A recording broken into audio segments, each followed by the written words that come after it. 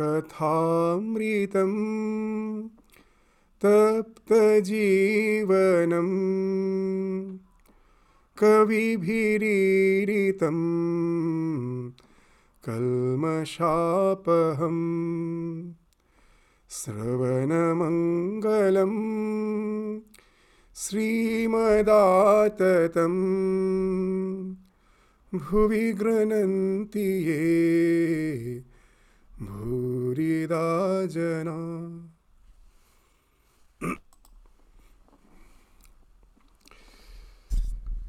So today we will enter a new chapter of the Gospel of Sri Ramakrishna devotees.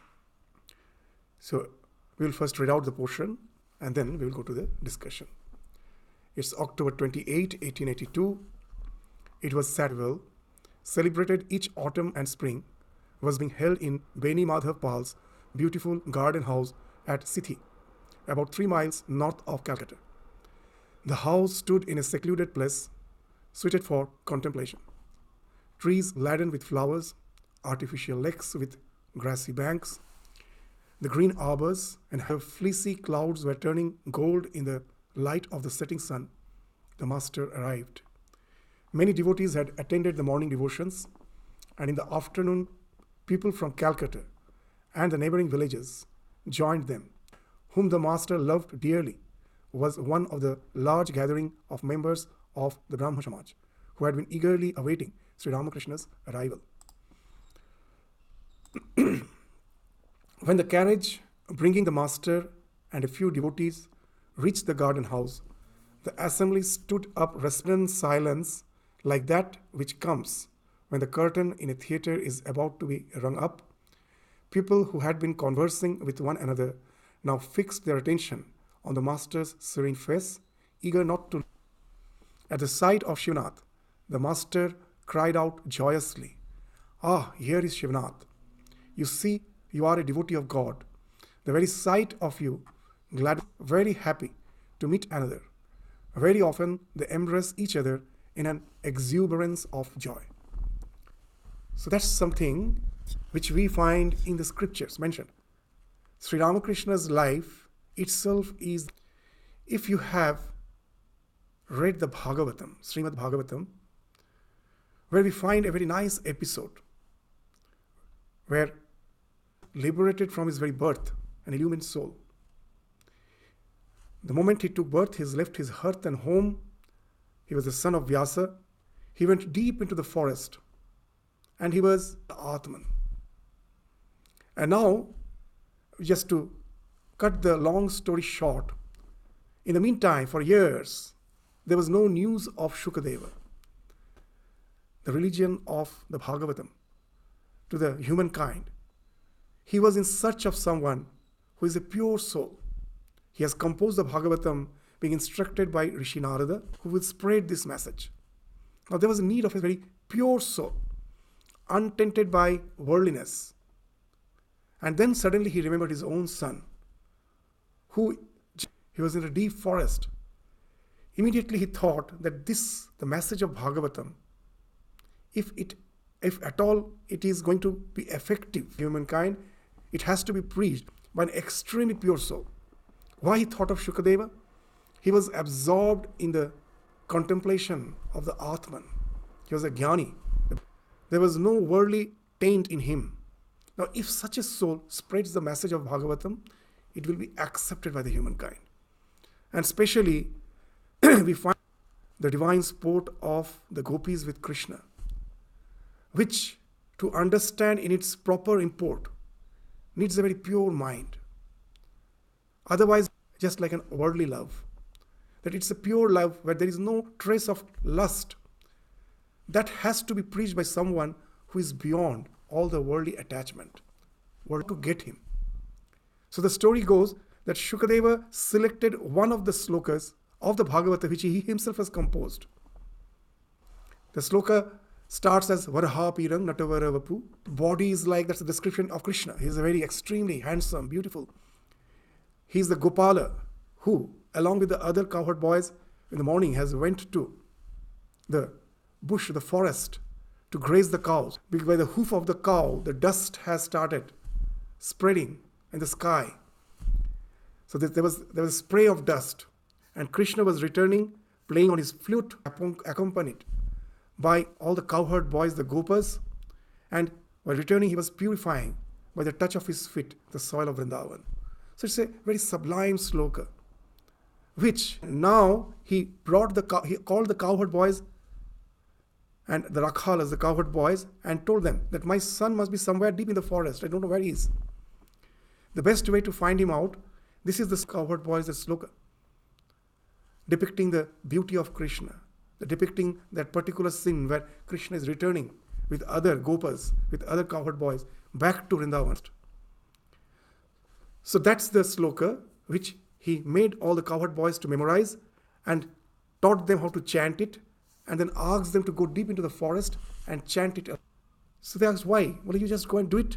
You will find that you go to the deep into the forest, you'll find someone who is in deep meditation, deep contemplation. It's impossible to break that contemplation. He will be coming out from the meditation. And then he will be asking that who has composed this? And when he asks, you see him, and he will be eager to see the composer because he will be full of that devotion, exuberant devotion. So when he will be eager to meet the composer of this sloka, then bring him to me. So that's how Vyasa Shukadeva. And that's the description goes there, that hearing that sloka, the one who was in deep meditation, he came out of his meditation, there was horripilation in his body, tears were flowing down his eyes, he was exhausted. And as Vyasa planned, that's what happened. He asked that who has composed, and that's how Vyasa was again reunited by his son, and then he taught him Bhagavatam, and he's the one who preached the Bhagavatam to the humankind. So why we are just relating this story here? Just to say that Sri Ramakrishna's life is a reflection of the scriptures. You find that it do happen, absorbed in the deep meditation. when he hears the chant of the divine, he comes down from that exalted state, that the play of the divine is so enchanting that even Atma Ramascha Munaya, the Muni who is totally absorbed in his self, Nirgrantha, whose all the knots of his heart has fallen off, even ignore this Ahaituki Bhakti. Ahaituki Bhakti, the Bhakti for which there is nothing, there is no selfishness. That generally our devotion has a lot of selfishness, and our devotion to God is to get something of this world. But their devotion is just for devotion. There's a tremendous joy in loving God. They want nothing in return. So that Ahaituki Bhakti, that brings them down. However, Ramakrishna, who has been perfected in so many ways of sadhana, who is to go to samadhi now and then, so he is saying that he sees a devotee whenever there is a scope for conversing on the divine. So that's what Sri Ramakrishna is indicating. Even in Narada Bhakti Sutra, there is a wonderful sutra, Kantavarodha Romancha Asrubhihi Parashparam Lapamanaha Pavayanti Kulani Prithivincha. That such devotees, supreme devotion, what they do, they exchange notes, Parasparam Lapamana, they exchange notes with one another in choked voice, Kantavarodha, in choked voice, on the end. And Asrubhi, the tears roll down their eyes. They purify the world, they purify their family. So that's the thing which we find in the life of Ramakrishna. To enjoy the bliss of devotion by his communion with the other devotees. By coming in saying, here is Shivnath. You see, you are a devotee of God. The very sight of you gladdens my heart. One hemp smoker, Ramakrishna, the master of examples, the master of allegories. How nice is another. When two human beings are of same temperament, same type of temperament, same likings, when they meet, they feel like surely. And that's what he's speaking. That a hemp smoker feels very happy to meet another. Very often they embrace each other in an exuberance of joy. So hearing that such an example, all that what Sri Ramakrishna is indicating. Sri Ramakrishna in some other context, in some other place in the gospel, he says that when one comes down from spiritual realization, the mind is a pure mind. It cannot dwell on worldly things. But at the same time, he used to say that the mind cannot stay in a high note for a long time. That in the Indian music, there are 7 notes, sa re ga ma pa dha ni. The new is the high, is in the high note for long. You have to come down. So here also he's saying that the mind has to come down. But when it comes down, he's a pure mind. He cannot, what the mind has to engage in something. In what to engage? He cannot engage in worldly things. Seeks the company of devotees. When he's coming down, the mind has to be engaged in something. And as there is no worldly desire, it always remains in the company of mind. These ideas being explained in these simple words of Ramakrishna. The Master, many people visit the temple garden at Dakshineshwar. If I see among the visitors indifferent to God, I say to them, you had better sit over there, see the beautiful buildings. That's what God is doing with us. There's a wonderful sloka, wonderful mantra in the Mundaka Upanishad. Paranchi khani, vyatna antaratman, kaschid dhira, pratyagatman akshat, avritta chakshu, amritatva vichan. That the God has inflicted our senses in such a way that it always moves outward. It never sees within. Only a few blessed ones who have learned the art of shutting down their eyes, shutting down the senses, and looking within, they alone can realize the Atman. So here also Sri Ramakrishna, when he finds that most of the people, our minds are all dwelling in the worldly things, it's very difficult for them to dive within. So for the majority, those beautiful buildings all laugh. But that's what this we find, that for most of us is the fact. And then Sri Ramakrishna is giving devotees of God are accompanied by worthless people. Their companions are immersed in gross worldliness and don't enjoy spiritual talk at all. Since the devotees keep on for a long time talking with, finding it impossible to sit there any longer, they whisper to their devotee friends, when shall we be going? How long will you stay? The devotees say, wait a bit, we shall go after a little while. Well then, you can talk. We shall wait for you in the boat. So after Ramakrishna is saying that I asked them to go and see the beautiful buildings, don't think that I am harsh to them. That's the thing they want to do. They're actually relieved by those words. Sometimes they're embarrassed that they're as if forced to stay here. Just out of decorum. As they've come with the friends, they cannot move out. So I actually help them by saying, please go and move out, because they cannot stay here. They feel it's so torturing just to sit even for a while to listen to something which is holy, which is something divine, which speaks of devotion. They're not of the temperament. He's the master of allegory. He's the master of parables. What a nice parable he's illustrating in some other context in the gospel. That a fisherwoman was returning from the market after selling the fish. So it was full of the scales of the fish. While selling the fish, the fish has to be cut into pieces, and the scales has to be removed. So all the scales that were remaining, that was in the basket of the fish.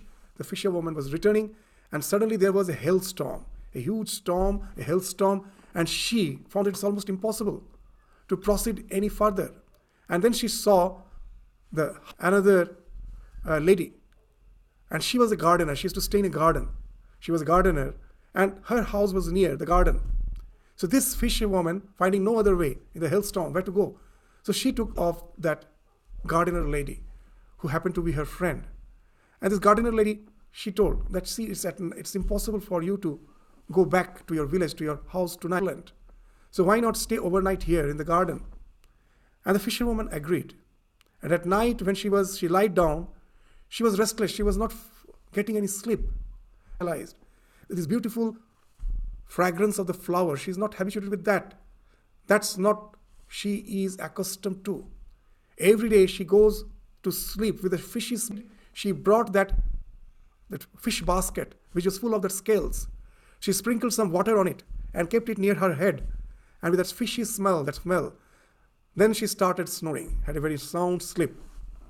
For the worldly people, even if you try to keep them in some holy company, in some holy environment, they feel almost suffocated. So, temperament, even if you are forced to be in spiritual atmosphere, sometimes it doesn't help. As in English they say, you can take a horse to the water, but you cannot make it drink. Was indicating that worldly people will never listen to you if you ask them to renounce everything and devote themselves wholeheartedly to God. After having no divine inclination. So for them, it is almost impossible to imbibe those spiritual vibration. But is there no way out? The divine incarnation comes to be compassionate towards, and that's what Sri Ramakrishna will be speaking of. What's the way out? Worldly people, now Ramakrishna is writing something interesting. Worldly people will never listen to you if you ask them to renounce everything and devote themselves wholeheartedly to God. Therefore, made an arrangement to attract the worldly. They would say to such persons, "Come, repeat the name of Hari, and you shall have a delicious soup of magur fish." Many people, attracted by the fish and the woman, would chant the name of God. After tasting a little of the nectar of God's hallowed name, they would soon realize that for love of God, while the young woman signified the earth, the embrace of the woman meant rolling on the ground in the rapture of divine love. So in Bhagavatam, in one of the slokas it is mentioned, Yena Tena Prakarena, that the thief never thinks of some righteous way of stealing. In whatever way it's possible, by hook or by crook, some corner of the house, he will find out some way by hook or crook to steal it. So similarly, in Bhagavatam it is stressed that for keeping your mind in God, for keeping your mind in God, to be devoted to God, to keep your emotions, your devotion fixed, by hook or by crook, keep your mind in the divine. And that's what we find Chaitanya and Nitai is doing. They use the worldly lure as make the child do something which is desirable. The mother will be using some lollipops to lure them. So with that, they will be lured, will be motivated to do which is desirable. Speaking of these worldly pleasures, that you can have a delicacy. The magur fish, it's a delicacy. The embrace of a woman, that speaks of sensual. In that by luring them, what they are making? They're making them to take the name of Lord. And in the process, if you go on taking the name of God, the devotion is bound to sprout. It has been very nicely mentioned that how to develop devotion. I don't have devotion. You say, be devoted to God. How can I be devoted to God? I don't feel that devotion. So very nicely it has been spoken. Ei Harinam Nite Nite Bhakti Mukul Futpechite. So go on taking the name of the Lord. And in the process, if you go on taking assiduously, you will find that the bud of devotion, which is in your heart, has blossomed, it has bloomed. So that's the way. So that's why we find Chaitanya and Nitai, what they're doing, somehow they're making the people take the name of the Lord. They know it for very well. If you go on taking the name of the Lord, the devotion is bound to blossom in your heart. That all those words, this apparent idea of sensuous pleasure, sensual joy, is actually speaking of the fish soup means the tears that you shed for the love of God, and the embrace of the young woman means the earth. You get so exuberant with joy that you start rolling on the idea which we find in the Bhagavatam, that Yena Tena Prakarena Krishna Mano Niveshayat. That's how nicely has been implemented by the avatars, by the divine incarnation. So they know how to make human being that get to divine love. Nitai would employ any means to make people repeat Hari's name. Chaitanya said, the name of God has very great sanctity. It may not produce an immediate result. A seed that has been left on the cornice of a building. After many days, the house crumbles and the seed falls on the earth, germinates, and at last bears fruit. So this is a very interesting thing. Vivekananda used to say that the entire spiritual journey can be defined with 3 P. Purity, patience, perseverance. Purity speaks of trying to keep the mind in the thought of the divine. And it's not at the beginning. So you go on trying repeatedly. That repeated endeavor speaks of perseverance. And for that you should have patience. It's not a matter of 1 or 2. That perseverance with patience for quite a long time. And then suddenly you will find that the devotion is blooming in your heart. So the name of the divine is very powerful. Sprout into that devotion today or tomorrow. It's extremely powerful. So once you start taking, the sanskaras start growing. Most of us complain that we don't get the environment. That I somehow have developed the idea that there's ineffable joy in renouncing the so-called immediate pleasures of life and to get engrossed in divine contemplation. I have worldly duties that it's not possible for me. So here the answer is that you go on trying your best in whatever situation you are placed, that whatever circumstances it may be, in whatever way it is possible, if you go on taking the name of the God, the sanskara will be formed. And once the sanskara is formed, if you have some, know it for certain, they have to fructify. You have to be gravitated in some environment, today or tomorrow, where all those latent impressions will find expression. So that's the idea of karmashaya in Yoga Shastra they speak of. If you have samskara, that samskara today or tomorrow is going to get that field. You will be gravitated there. That's the way in this life, a good student with the sanskara to study, he has a latent impression. He doesn't get distracted in the worldly thing. He's focused in his studies. There's a good in some reputed university.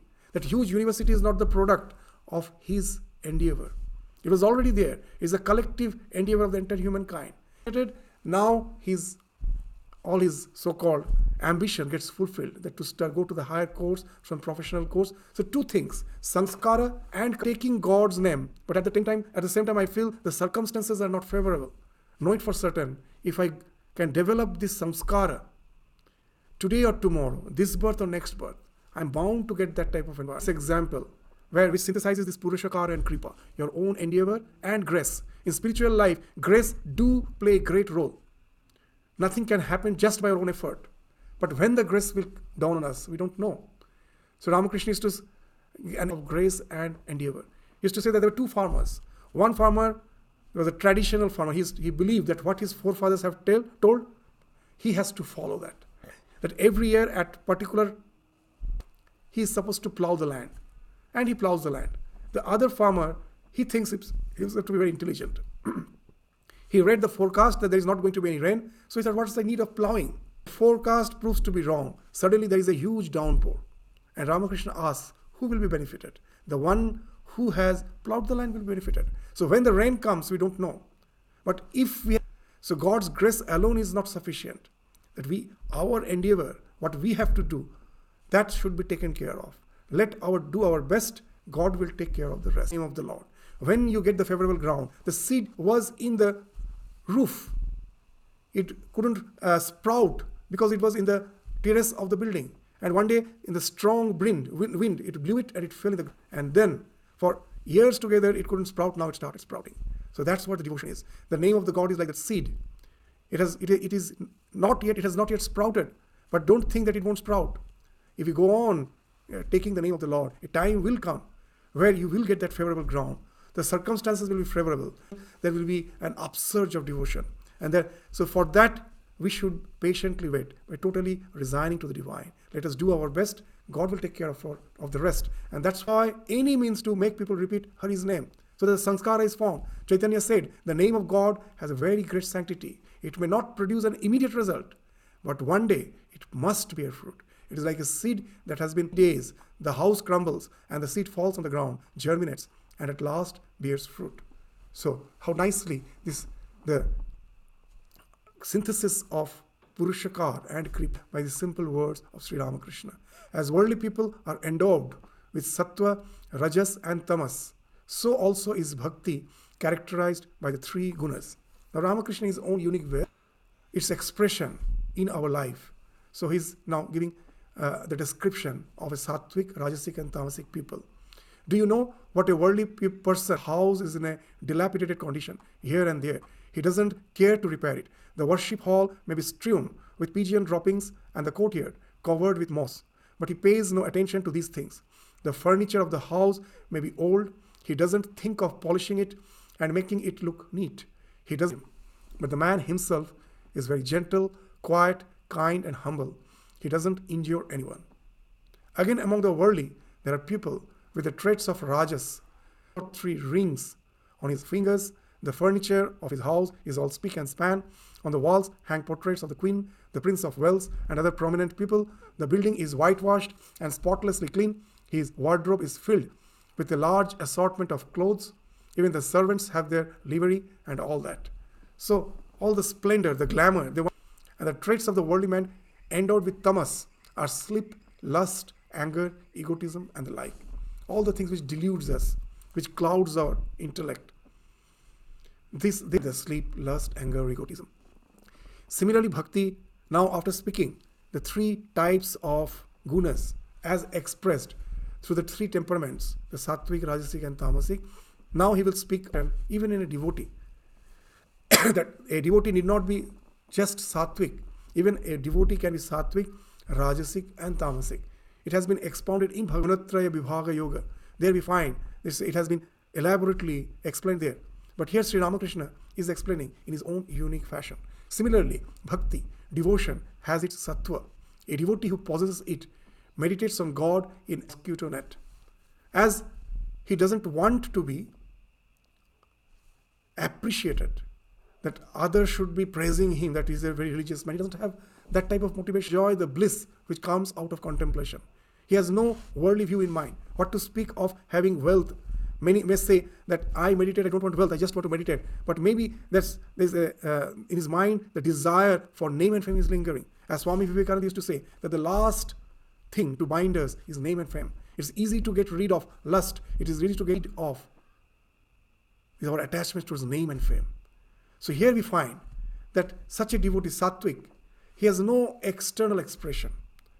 He meditates perhaps inside his mosquito net. Others think he is asleep. Since he is late in getting up, they think perhaps he has not slept well during the night. His love for the body goes only as far as appeasing his hunger, and that only by means of rice, elaborate arrangement about his meals, no luxury in clothes, and no display of furniture. Besides, such a devotee never flatters anybody for money. So it's simple living, high thing. He has nothing to do, his devotion has nothing to do with the worldly gains. He's dispassionate about all the worldly ways of life, and his mind is always engrossed in the contemplation of the divine, but that also he doesn't make a show. If people find an expression of devotion in your life, they will be immediately coming and making you a great person, a holy man. They will be revering you. So he does everything in secret, in silence, so that no one can find out what he's doing. So that's the sattvic type of devotee. He projected that people should see that through his devotion, how he shows off his wealth. That also speaks of the rajasic temperament. Possessed of rajasic bhakti, puts a tilak, a mark of sandal paste or other material to denote one's religious affiliation. So even we find in Chaitanya Charitamrita, they say that the real devotee, fragrance of Krishna, what it means? That all the devotion is within. All this tilak and other things, the marks, the rosary, everything speaks of the fragrance that other people will find out. There will be no external expression. And that's what Sri Ramakrishna is saying. But the rajasic bhakti, they want approbation, they want acknowledgement, that people should recognize that they are devotees. Forehead and a necklace of holy Rudraksha beads, interspersed with gold ones around his neck. At worship, he wears he wants to show off his devotion. He will be just, carrying his religion as if in his, in his collars, that all can see as if that he is a very religious man. He wants that type of recognition. A man endowed with tam literally extorts boon from God. Even as a robber falls upon a man and plunders his money. Bind, beat, kill. That is his way, the way of dacoits. It is just taking and not giving. In sattvic devotion, it is giving and receiving. You give your devotion to the Lord and secretly you receive that bliss. You don't ask for it, it is there. Rajasic Bhakta has the give and take. That my devotion, that I am just for getting something. Name, fame, wealth. Tamasic Bhakta, he, in his life, what we find, he's a lazy person, he's angry, and that's why he couldn't flourish in life with all those traits. It takes him to some crisis. And in crisis, he has done nothing. No devotional practice, no way that he has not adopted even any secular means to really progress in life, even as far as the worldly achievements are concerned. He has done nothing and he is in danger. He then suddenly starts blaming God. It is because of you everything has happened. It is you who have to save me. So it is only the question of, like a dacoit, He just goes and plunders. Previously plundered your own life, now you're plundering the divine. Just a thief. What he does, he has done nothing to really gain wealth in a positive way. And then he goes and plunders the other man's property. So tamasic bhakti is also something like that. Because of his lazy mind, which is always clouded with inertia, he could in no way flourish in life. But for everything he blames God, and he claims that it is you who have to save me. But because that also, all this helps us. In Bhagavad Gita also it has been mentioned that a bhakta can be sattvic, rajasic, tamasic. That's why we should not think that the sattvic us here has categorized all the three, and all the three are accepted. Why? Because of the basic reason that whether I am rajasic, tamasic or sattvic, somehow that there is something that even as a worldly person, I relate through devotion with the divine, that bhakta.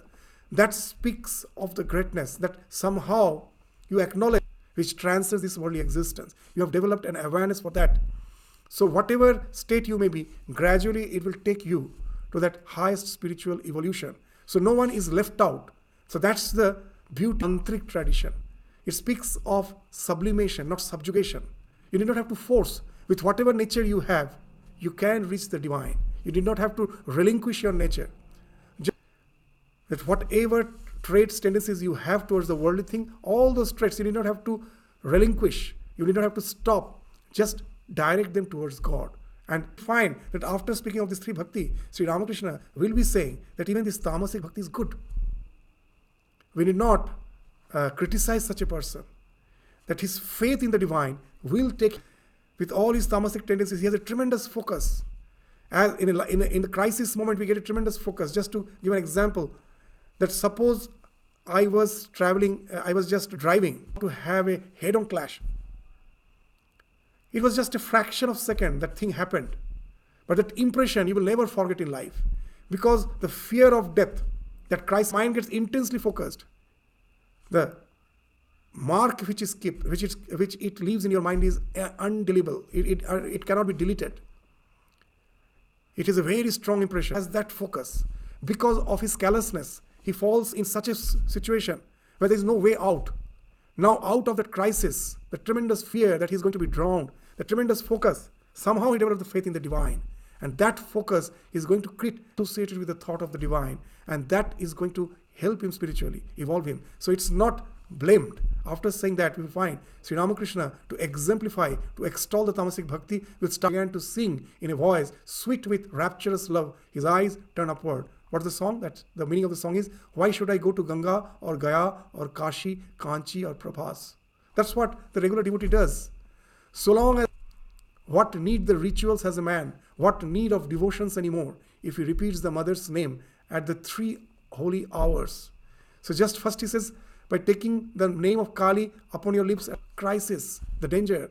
When you're about to leave your life, they say that Maron Kale Harinam. This is very good.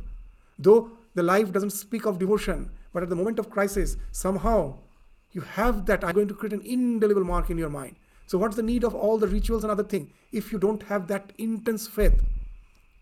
That Nistarini Devi, one of the lady devotee of Ramakrishna, when she used to visit Belur Math doing japa for hours together, she will laugh and she used to say, very interesting thing.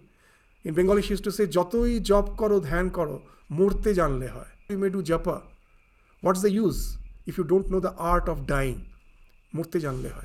So that's the thing which is indicated. That if somehow at the moment of crisis, you have never resorted to so-called conventional religion, but in the bottom of your heart to help you out, is going to liberate you, is going to deliver you.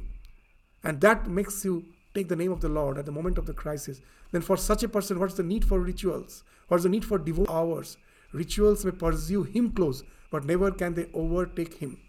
So once you have intense devotion, whether you have rituals or not, the rituals may be following you, but they can never overtake you. Means shadowed by the rituals.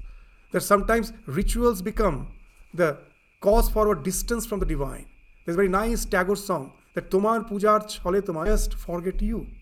With all those elaborate paraphernalia. I just forget you. That Dhuper Mala, Diper Alo, Dhuper Dhoar Pichon Hote, Paine Tomar Choron, Paine Shujok Choron Choa. So there's a nice Tagore song. The incense stick, the flowers, all those things becomes a barrier. It doesn't allow me to touch your feet. So if the rituals becomes, that's why Swami Vivekananda used to say, it is good to be born in a church, but it is horrible to die there. So all those rituals are good. If the devotion to sprout, if that has not sprouted, what's the use of that? The rituals are secondary. Divine contemplation is primary. That's been indicated by this line, that rituals may pursue him close, but never can overtime. Charity, vows, and giving of gifts do not appeal to Madan's mind. Madan is the composer of this song. So all these charities, vows, this speaks of this conventional religion. That doesn't in any way appeal to him. Why? Because he knows it for certain. His faith in the divine, if not always, will make him think of the divine at the moment of challenges in life. So the blissful mother's lotus feet are his whole prayer and sacrifice. Who could ever have conceived the power her name possesses? Shiva himself, the god of gods, sings her praise with his 5 mouths. So that's the song. So after singing that, the master was beside himself with love for the Divine Mother. He sang with a fiery enthusiasm. If only I can pass away repeating Durga's name, how can thou then, O Blessed One, withhold from me deliverance? Wretched. So now after singing this song, he is relating them to the tamasic devotion. One must take the firm attitude. What? I have chanted the mother's name? How can I be a sinner anymore? I am her child, the higher of her powers and glories. You can realize God with its help. Force your demands on God. He is by no means a stranger to you. He is indeed your very own. So this speaks of this sublimation, not suppression. With the tamasic, for a tamasic person to become sattvic is not easy. We know how difficult it is to transform our nature. So here the scripture prescribes be at home with them. Don't be your own enemy. Be friendly towards yourself. Be kind to yourself. Accept the fact you're of that nature. But with that, you can adopt some way. You can orient your life in such a way that your nature and lead you to the spiritual evolution. And that's the idea behind the worship of the Shakti. All the Shakti worship, like the Mother Durga's puja is called Sarvajanin. It is, the Durga worship is for all. The pujari is supposed to be of sattvic temperament. He is doing upavasa, fasting, chanting the name of the Lord, meditating. For him, this puja is prescribed. For Rajasic, yes, for them also, there is a prescription for offering all costly things. All the rich man, they have the scope to relate to the divine by offering costly items. So they also can relate. The tamasic, they also can relate. There is a scope for this sacrifice, bali. Even wine is offered to the mother. They're not saying that this Divine Mother is not for you. So there is a way that mother, when she is going to the battlefield, she has to be in that tremendous, vigorous mood. For that, to a certain extent, intoxication is okay. So that's how the scriptures are prescribed. At the time of immersion, the scriptures has mentioned that all should be entertaining the mother with all sorts of vulgar dance and vulgar words. Why? That how can a worship be related with all those things? The idea is, let all relate to the mother. That these people are of that nature. But if I say that unless you are purified, you cannot worship mother, they will be left out. Let them come, vulgar dance, use those vulgar words, foul language, but still they're relating to the divine. And that with their nature, gradually the devotion will creep in. So just see how compassionate this example that, and it is generally the Shakti worship which is related with this, the divine as if coming down to our level. To explain that, we can explain away, if a small child who has no sense of hygiene, in a playing mood, runs to the gutter, just runs down the gutter and starts having fun and frolic there, to get the child back. So that's what mother is doing. She's coming down as if to our nature. She is beyond all the nature, but she comes down to our nature so that we can relate to her, and then she can pull her up. So that's maybe a tamasic bhakta, but that doesn't mean that it is something which should be censored, which should be criticized. With that also, you can reach the divine. The positive side of it is, it gives a tremendous focus, tremendous resilience, the strength. That mother, you are there. That type of resilience, the grit is there. With tremendous force, he can demand that after all, you are my mother, you have to save me. And that's what is needed. That's what Sri Ramakrishna is indicating. That even tamasic bhakta can lead to that spiritual illumination. If he can negativities to the divine, and that negativities will turn into something positive. That will help him to outgrow all his limitations and go beyond all the 3 gunas to be in communion with the divine. So that's wonderful, the simple words, how nicely the scriptures. So we'll continue with it again in the next class. The discussion, the conversation which Sri Ramakrishna is having with the Brahmo devotees. So with this, we stop our discussion today. Thank you all.